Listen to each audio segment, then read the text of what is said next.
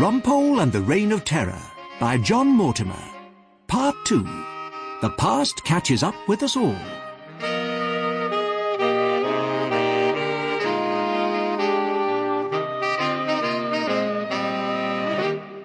Really, Rumpole is extraordinary. Right in the middle of our holiday, he said he had to pack up straight away and go back to Chambers.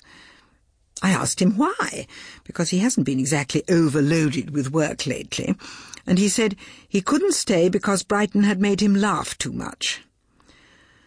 Sometimes I feel afraid that Rumpole, due I'm sure to too much claret and smoking small cigars, is losing his marbles. Anyway, I didn't mind coming home. The Antrims were very nice and all that, but useless at bridge. I can get back to a game with a really distinguished legal figure who, I have to admit, has taken a distinct shine to me. I refer, of course, to Leonard Bullingham. My life is becoming extremely interesting.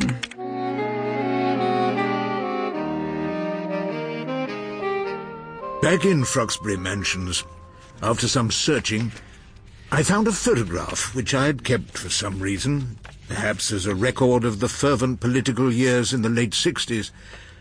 I took it to my desk, switched on a light, and examined it carefully. The Scarlet Band. And then, I have to admit, I laughed again. It was a photograph taken for some underground publication who never used it, but which had, for some reason, been included in my brief at the time. It was captioned, "The Scarlet Band, the group waging war against the enemies of Vietnam." I could recognize the three youths that I'd mitigated for when they pleaded guilty, including the young and intense Ian Antrim. But with them was a fourth, another Gloucester undergraduate, the one who didn't join in the attack on the American Reading Room, he who thought it a better career move to call the police. Of course, he was younger then, but the square body and naturally pugnacious features were unmistakable. It was the young Frederick Sugden. Now I needed another conversation with the Home Secretary. But how was it to be arranged? As I was pondering this, Claude Erskine Brown, the opera-loving, hopeless QC of our chambers, came into my room. I hear you went to Brighton, Rumpole. How was that? Interesting. Extremely interesting. And you? A client's villa in Saint-Tropez. Oh, sounds fun. Oh, no, not really. The Home Secretary was a fellow guest. My wife found Fred Sugden adorable. Did you find him adorable when you met him, Rumpole? Not in the very least. I don't know why Philly found him so attractive. Your wife's not about to bunk with this Sugden, is she? Oh, no, not that. But she's always having dinner with him, in the Myrtle and such like places. She went to watch him in a debate in Parliament. I don't think he's at all attractive, but he's got power, you see. We haven't got power, I suppose, have we, Rumpole? I don't know. I might have a bit of it. Does Sugden come to your house occasionally? Well, he's coming to our summer party. Of course, Philly asked him. She'll flatter him, and he'll ignore me entirely. Your wife, Phillida, in spite of her elevation to the bench, is a very attractive woman. Yes, I know that. Why don't you invite me to your summer party? Well, yes. Yes, of course. Rumpole, what do you have in mind? I might be able to reduce the Sugden power, just a little. Anyway, Hilda enjoys a party. Reduce his power? How on earth can you do that? I'm not at liberty to tell you how. Not just for the moment, but invite us and let's see what I can do. The Erskine Brown house in Islington has a small garden which was decorated with coloured lights hanging from the trees. House and garden were filled near to overflowing by judges, barristers, and occasional Lords of Appeal. I saw Phillida leave her guests in the garden and go to greet the Lord Chancellor, and I spotted Sugden. I went over to join him. Good evening, Rumpole. I see you've kept yourself off the television lately. Oh, no, you better not sit there. I think our hostess will be back in a minute or two. I know she will. That's why we haven't got much time to talk about something rather important. What might that be? The Scarlet Band? I don't know what you're talking about. Well, I rather think you do. I happen to have a photograph of you in your student days, taken for an underground magazine. It shows you clearly as a member of the Scarlet Band. Keep your voice down. You'll remember I appeared for the rest of the band when you grassed on them. Quiet, for God's sake. You were only amateur terrorists, weren't you? You only trashed a few American and South African properties. I know you talked about bombs, big bomb talk, and you had the bomber's handbook. Oh, now, just a minute. That was never... Yeah, I'm sure you didn't have much of a talent for being a terrorist, though. You were probably better off as a police informer. Rumpole. What are you going to do with that photograph? We'll sell it to the papers, of course. I thought I'd start with the Sunday Fortress. They'd probably come up with a good headline. Home Secretary was youthful terrorist. Something along those lines. What do you want? Something quite simple. A fair trial in front of a jury for Dr. Mahmoud Khan, at present under house arrest. You'll remember the name, won't you? Mahmoud Khan, late of Belmarsh prison. Just a fair trial, that's all he wants. This is blackmail? Exactly. We've all got criminal tendencies, haven't we? I'll give you 3 weeks. If nothing's happened by then, well, read The Fortress. Oh, now our hostess is coming back to you. What a successful party this is.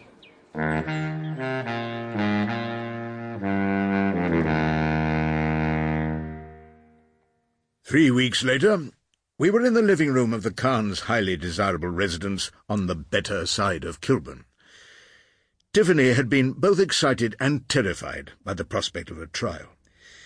Dr. Khan was his usual calm self. You have worked a miracle for me, Mr. Rumpole. I am to have a fair trial. A miracle? No, just part of my normal service. Now, is there anything you haven't told me? Your wife mentioned something about your having been followed. Being followed? Nothing more to say about that. But once, perhaps in error, I got directed to a strange home. Tell me. Probably only a silly mistake. I got a text message from Mrs. Singh. She'd gone through quite a serious cancer operation, and I looked after her on her regular visits to the hospital. The message said she wanted to meet me urgently at her home at 12:30 the next day.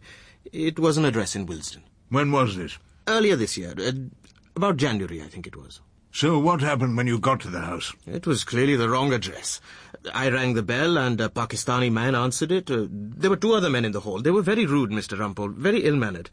They wanted to know who I was, who sent me. I tried to explain, but I don't think they believed me.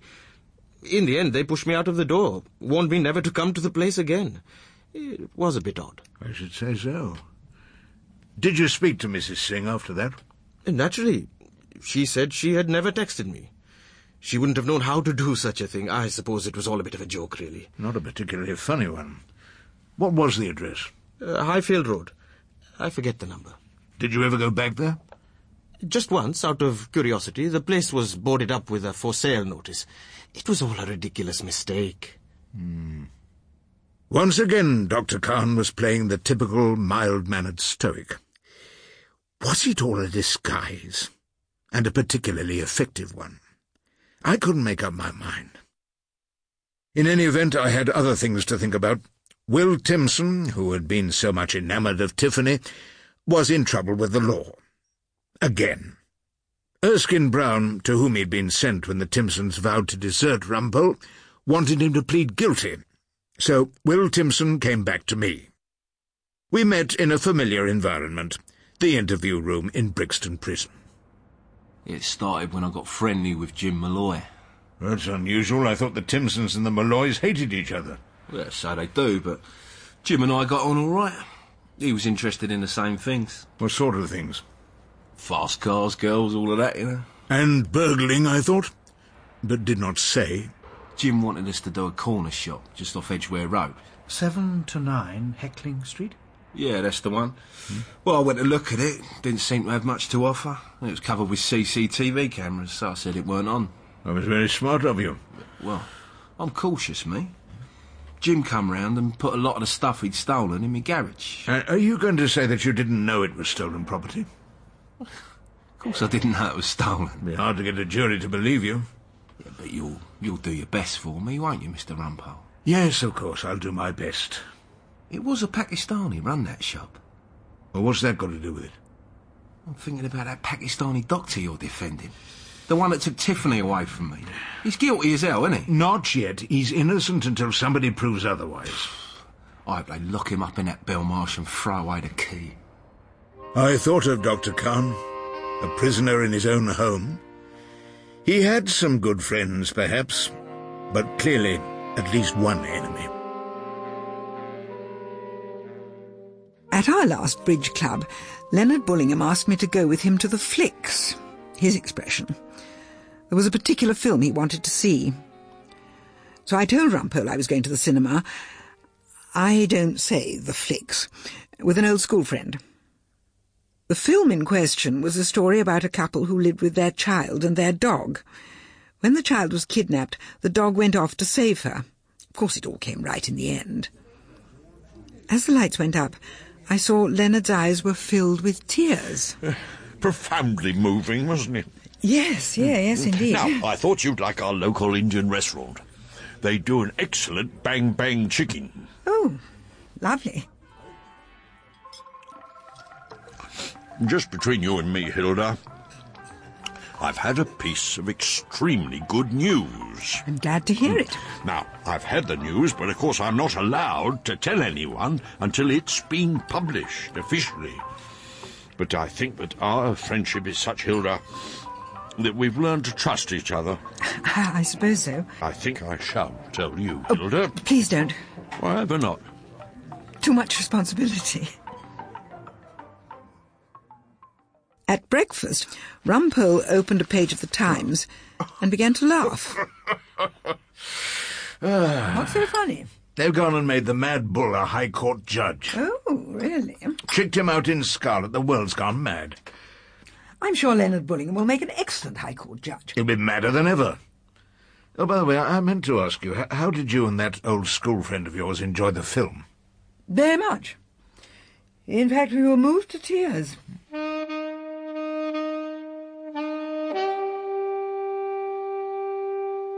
Bonnie Bernard arrived with further evidence against Dr. Khan from the prosecution.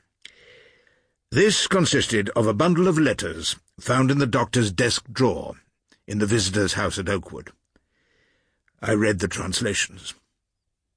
If these documents were to be believed, the quiet doctor, Tiffany's beloved husband and the father of her children, was a brother in the Holy Jihad, who wished to spill as much blood as possible before he had to appear before his God.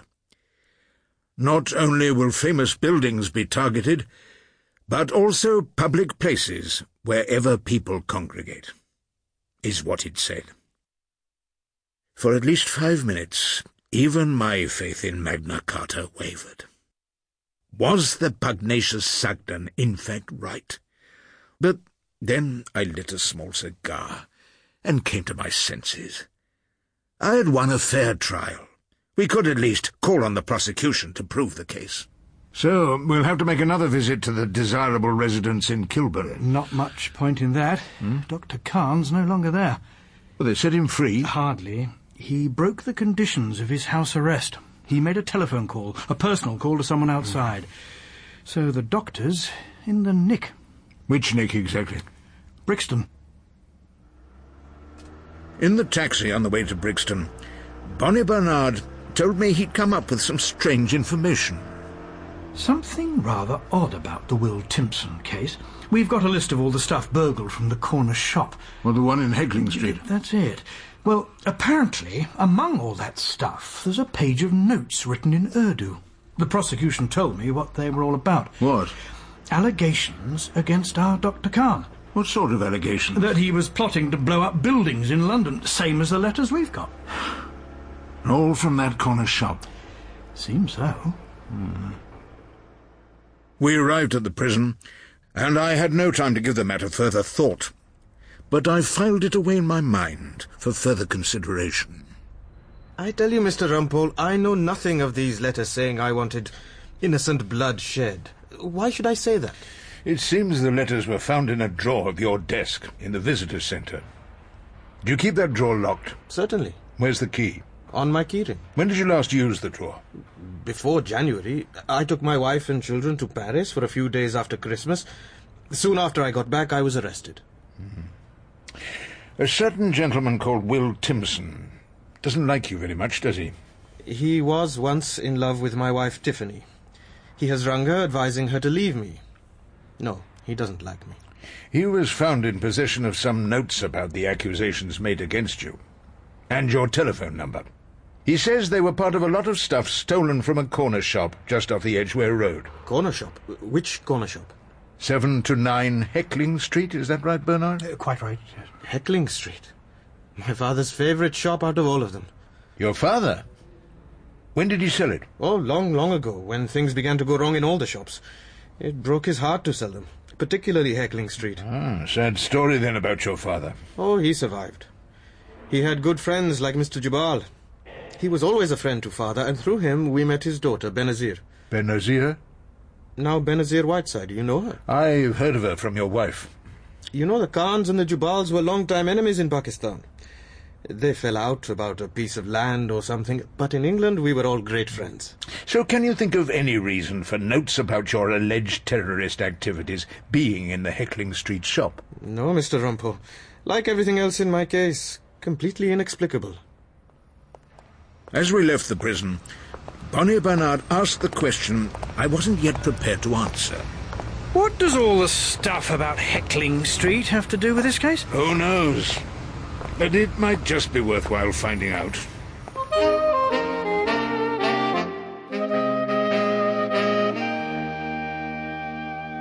I was alone in the mansion flat one lunchtime when the telephone rang. Hello, this is Mr. Justice Bullingham's clerk, madam. His lordship wishes to know, is Mr. Rumpole there? No, Mr. Rumpole's not here. Then I heard a voice, which I took to be Leonard's. Ask her if Rumpole's coming back for lunch. Will Mr. Rumpole be home for lunch at all? No, he will not. He's been at Brixton Prison. He'll probably call in at some ghastly pub on the way back to Chambers. The lady said he's probably out at some ghastly pub. And give me the phone, Barnes. Are you there, Hilda? Yes, and I've been here all along. I just had to make sure Rumpole wasn't there with you and that we're alone. By the way, what did Rumpole say when he heard of my appointment? I'm afraid he laughed. Well, Rumpole must have the most extraordinary sense of humour. I'm afraid he has. Hilda, we must face up to the fact that we mustn't meet for a considerable time. Even at the bridge club? I shall have to avoid the bridge club now for the next, it may be months. It'll be very hard for me to do so, but it's a professional necessity. It's a matter of duty. You mean a red judge isn't allowed to play bridge? No, it's not that. It's just that I've been selected to try a case Rumpole's in, Regina versus Khan. I think they wanted someone tough who wouldn't stand for any nonsense. It'd be quite wrong for me to be seen consorting with his wife. Well, really? Up to and during the trial. Consorting? Is that what we've been doing? After the verdict, of course, we can do as we like. I look forward immensely to dining with you at my club again. Oh, what a wonderfully happy time we had there, didn't we? Well, yes. Your Honour. All right, Barnes. I'll be with him in a moment. That's the Master of the Robes. We're both going across to the inn for lunch. But, Leonard... I'll be thinking of you, Hilda. I didn't know what to think. I went back to the kitchen and did something I rarely do. I poured myself a large glassful of what Rumpole calls his Chateau Thames Embankment. I thought it tasted rather nice, so I gave myself another glass as I tidied up the kitchen.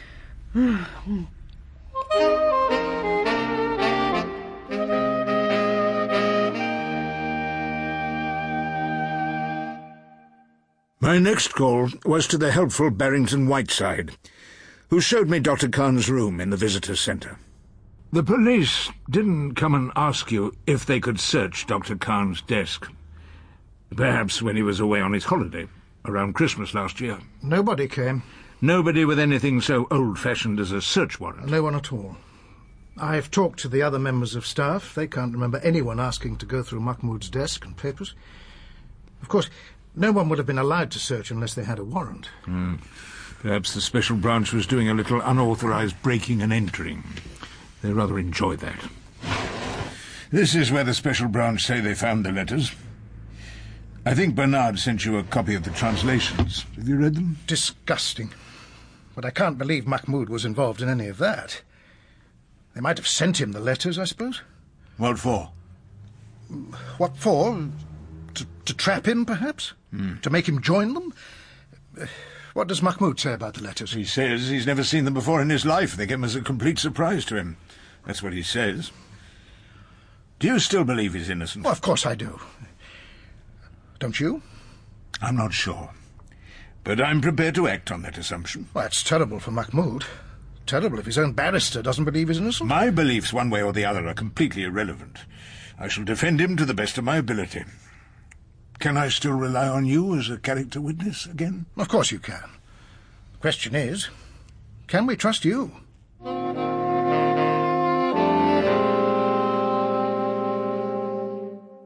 In the weeks that followed, Regina versus Malloy and Timpson came in for trial in Court 6 at the Old Bailey.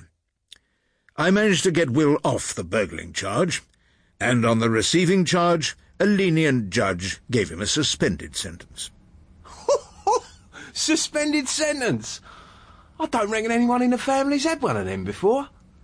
Will Timpson left me to celebrate his good luck, but I couldn't forget his hatred of Dr. Khan, and the letters and Khan's telephone number and address, which had been found in his possession.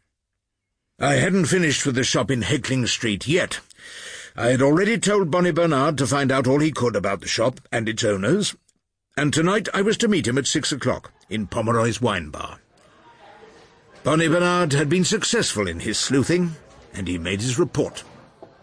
The Heckling Street shop is part of a chain of corner shops owned by Baltistan British Services Limited. You got a list of all the directors of the company? Yes, it's back at the office.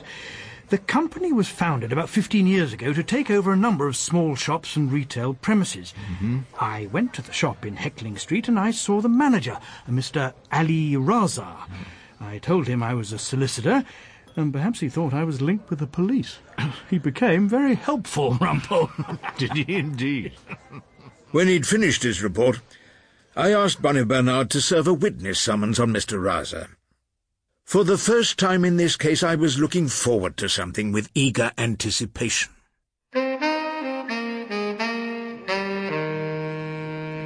So, we meet again. Yes, we meet at Philippi. Philip who? Philippi? I take it that Shakespeare is not one of New Labour's favourite authors. It's the last battle in Julius Caesar. Really? Who won? I didn't tell him it was the government, in the shape of Mark Antony. I took my seat in court, and, glancing up at the public gallery, I saw she who must be obeyed. She was soon to witness the contest between myself and Judge Leonard Bullingham. As I glanced up, she raised her hand, and I saluted her quickly, remembering the gladiators in ancient Rome who felt that they were about to die. No? Tiffany was sitting behind me, wiping away tears with a crumpled handkerchief, but beautiful as ever. With her was a neatly dressed, grey-haired man she introduced as her dad, Ray Timpson. You'll do your best for the doctor, I'm sure. Oh, yes, I'll do my best. I did not tell him that I feared my best might not be good enough. Peter Plasto opened his case and read the jury the letters which, quite obviously, angered and disgusted them. It was midday before I got the chance of cross-examining the special branch superintendent in charge of the case.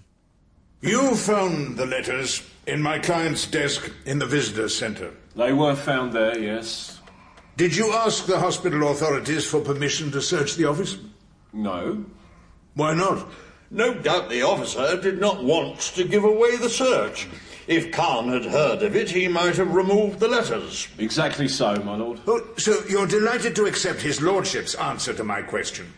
But it's not his lordship who is giving evidence, and I can't cross-examine the learned judge, so please will you answer the questions in the future? Members of the jury, Mr. Rumpole likes to make jokes.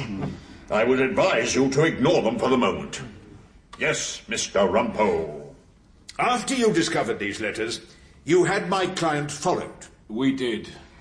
And all that dedicated following produced no results, led to nothing. On one occasion it did. He went into a house which had been the house of a known terrorist. Was that a house in Willesden? Yes, it was. My client's case is that he got a message from a patient asking him to meet her at that house in Willesden. When he got there, he found some people whom he didn't know, and he left immediately. I know nothing about that. But if it's true, maybe he'd been led to that house, apparently a house of terrorists, so that he would look guilty to whoever was following him. Is that the explanation you're seriously putting to the jury, Mr. Rumpole? Yes, my lord, and I shall ask the jury to consider it seriously. Now, Superintendent, we must ask you this.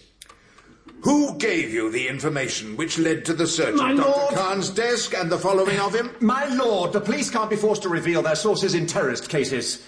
It would be far too dangerous. Now, that has to be right, doesn't it, Mr. Rumpole? I'm simply ruling that the sources must be protected. If the rest of the case is to be shrouded in mystery, can we at least agree that the notes in Urdu and my client's address were found in a shop in Heckling Street? I can't see the relevance of that, but I'm prepared to admit it. Oh, much obliged. Hilda and I had lunch together, sausages and mash, in the Old Bailey canteen. I think Leonard Bullingham was being a bit hard on you, Rumpole. I don't see why you shouldn't know who gave the police the information, even if it's not going to help you at all. Thanks very much, Hilda. I know how sensitive Leonard is to public opinion. On the other hand, it's no use you trying to be rude to Leonard. Well, you're probably right. It's just that I simply can't resist it. Such a fascinating situation. Going to make a very interesting chapter in my memoirs. Hilda, you're not writing your memoirs. Of course. What else would I be doing in the box room with a word processor? But they're not for publication. Who can tell? My life is becoming extremely interesting. Lunch was over, and so was the prosecution evidence. I told the bull that my character witness was needed back at the hospital, so could I possibly call him first? So Barrington Whiteside stepped into the witness box. Mr. Whiteside, you have worked with Dr. Khan for, I think it's 15 years? 16 and a half. And you also know him as a friend? I am acquainted with him and his wife, yes. Acquainted? You saw a good deal of each other, you and your wife Benazir, and him and his wife, Tiffany? We saw a little less of each other lately. I looked round the court. On the benches behind me, Tiffany was puzzled and shaking her head. Benazir, dazzling in a bright sari, gave her husband an encouraging smile. I turned back to the witness box. Why was that? Dr. Khan seemed changed. He was silent. I thought he was troubled. It was as though he had something on his mind. He didn't seem to want a social life. Really? Mr. Whiteside, you know the charges that have been made against your friend, Dr. Khan. He is accused of taking part in and encouraging terrorist activities. It's also alleged that he knew of terrorist plans and failed to inform the police. With your knowledge of his character, what is your view of the possibility of any of these charges being true? I've said he seemed very remote, withdrawn. I'd say he was worried. Speak up, Mr. Whiteside. I did feel that he might be engaged in something illegal. I know he'd been involved in politics of some sort in Pakistan. Looking back on it, I suppose I'd have to admit the charge might be true. Of course, I have no evidence. No, you haven't, have you, Mr. Whiteside? I could not contain my excitement. The witness had walked straight into the trap I'd set for him. Mr. Whiteside. Now I got the usher to hand him a piece of paper. Is that the proof of evidence you signed for my solicitor before the hearing of Dr. Khan's case in front of the Special Immigration Appeals Committee? I think so. Well, just read out what you said about Dr. Khan's character then. Just read it out, please, so we can all hear you. In my opinion, and I know him extremely well, Dr. Khan is incapable of any illegal act, and in particular, any act of terrorism. At which I surprised Barry, and possibly the jury, by asking Mr. Justice Leonard Bullingham to rule that I could treat the witness as hostile. The law being that you can't call a witness and cross-examine him unless he has been found to be hostile. The witness mustn't just be hostile to Mr. Rumpole's client. He must be proved to be hostile to the truth. The completely contradictory statements clearly prove that this witness is hostile. I have to say that if your lordship were to refuse my submission, I would have to proceed at once to the Court of Appeal. In the interests of a fair trial for Dr. Khan, I feel sure that both the appeal judges and public opinion would be on my side. His lordship took time for thought. No doubt a newly appointed judge wouldn't wish to be rubbished by the Court of Appeal in one of his first cases, but it might have been public opinion that weighed more with him. To check this, he glanced up to the gallery. I'm not sure what the slight frown that she who must donated to him was meant to say, but happily he interpreted it in my favour. I find that this witness has been hostile to the truth. You may cross-examine him, Mr. Rumpole. Thank you, my lord.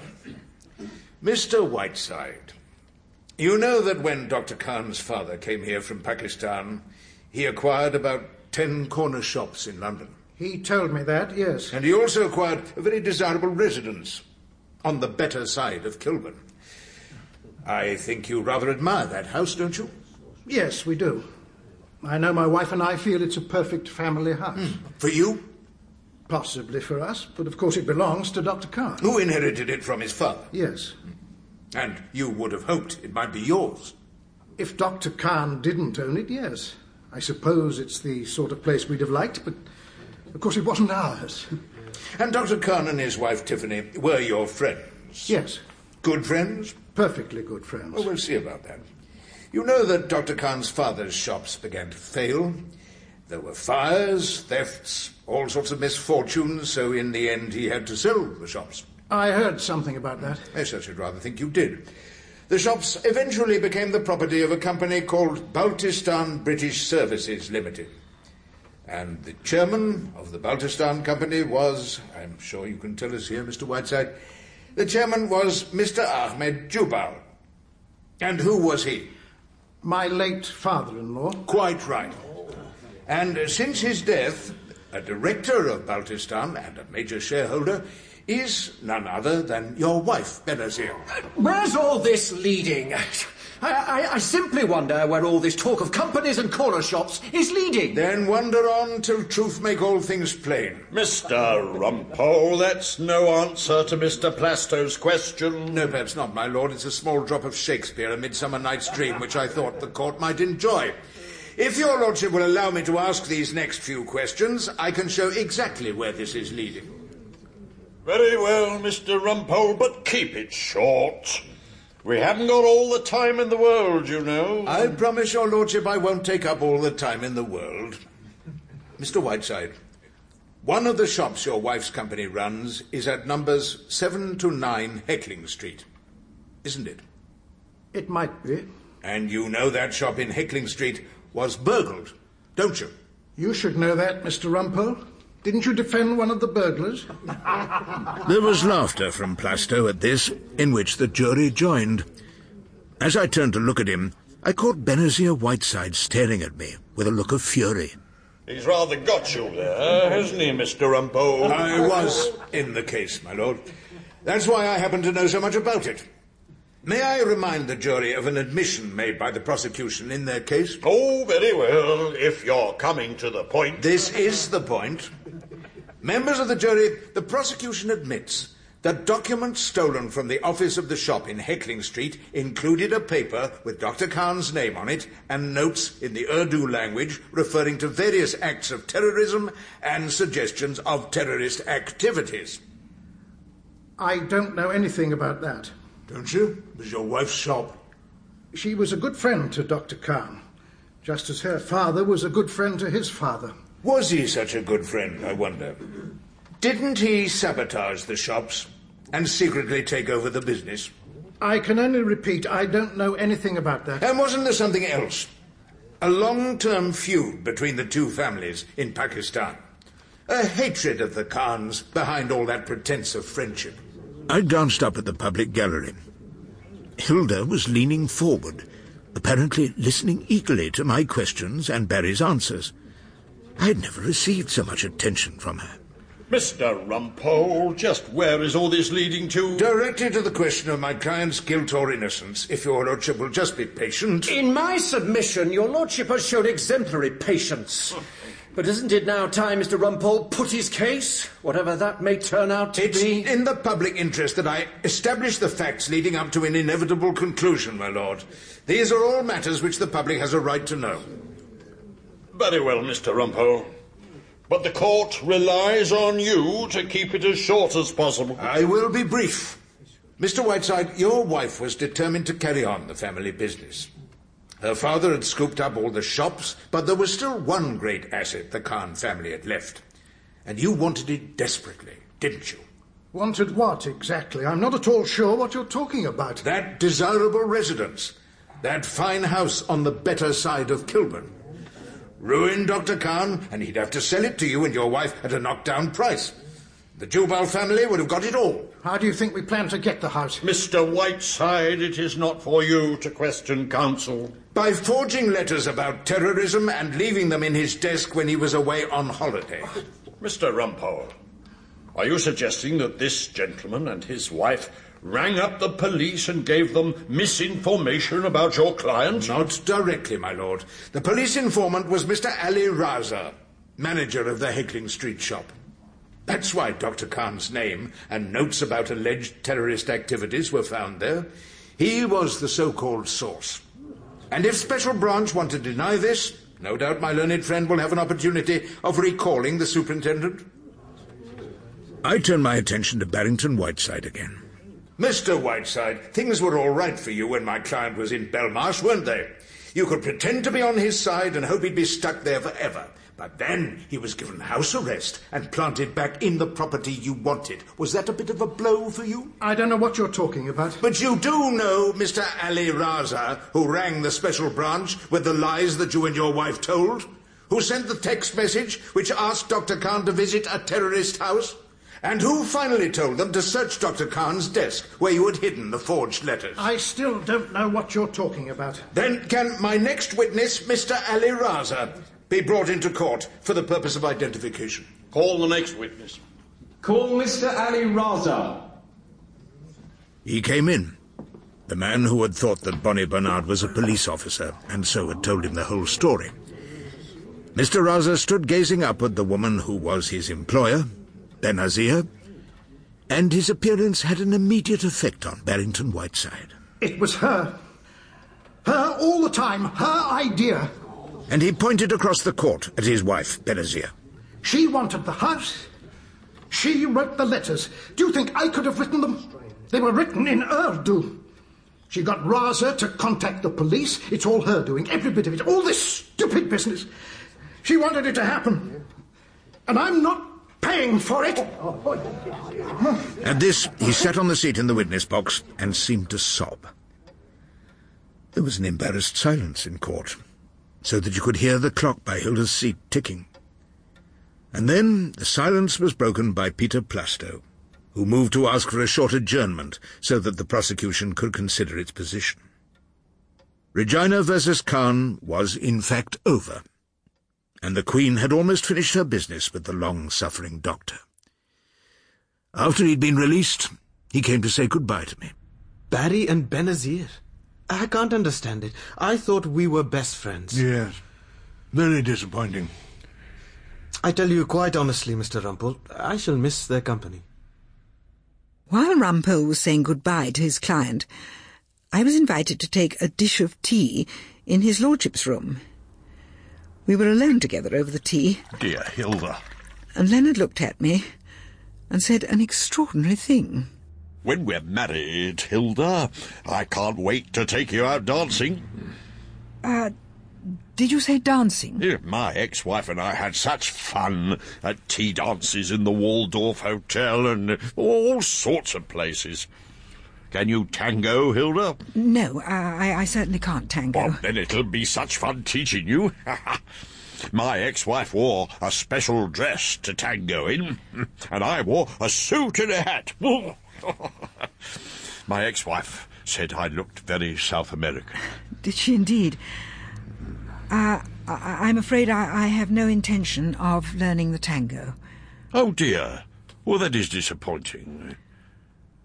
What about the bossa nova? I'm afraid not. Not the bossa nova either.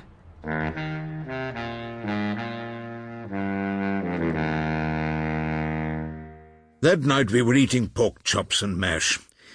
Hilda sipped her glass of Pomeroy's very ordinary and said, "What would you have done if Leonard hadn't allowed you to cross-examine your own witness?" "I'd have gone to the Court of Appeal.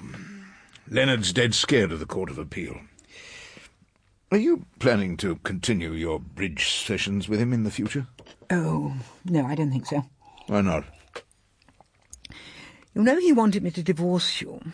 Well, I knew he'd taken a shine to you, but isn't that going a bit too far? I mean, divorce? It'd be hard to imagine life without you, Hilda. Of course it would. Well, I'm staying with you. I'm not going to see so much of Leonard after what he suggested. Well, what was that? Dancing lessons. What? He actually suggested that we should go to dancing lessons together. The idea's ridiculous. Mad bull dancing. So, I won't be seeing so much of your friend Leonard in future.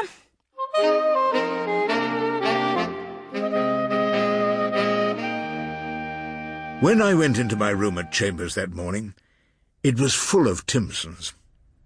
All the Timpsons who had dismissed me, plus Tiffany's father, Ray. "It's very good to see you all." Dennis was once again the spokesman. If I can express the feelings of the meeting, we would like to reappoint you as our official brief, Mr. Rumpole. That's right. We are not all satisfied with the alternatives that have been found for various of our family members. Would you be prepared to act for us again, Mr. Rumpole, if and when the need arises? At any time of the day or night. So life was back to normal. There would be new closing speeches, further hopefully devastating cross-examinations, more small cigars, and further bottles of Chateau Thames Embankment, stretching away into a more or less contented future. There was only one cloud in the sky, at present a cloud no bigger than a man's hand, but who could tell what it might grow into? It was the possible future publication of the memoirs of She Who Must Be Obeyed.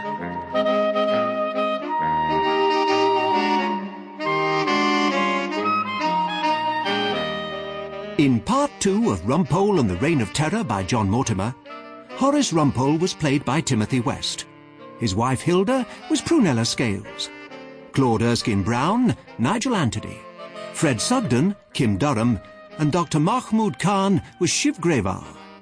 Will Timpson was Ben Crow, Judge Bullingham, Christopher Benjamin, Bonnie Bernard, Bruce Alexander, Barrington Whiteside, Geoffrey Whitehead, and Peter Plasto, Christopher Scott. Other parts were played by members of the company. Rumpole and the Reign of Terror was directed by Marilyn Imrie and is a Catherine Bailey production for BBC Radio 4.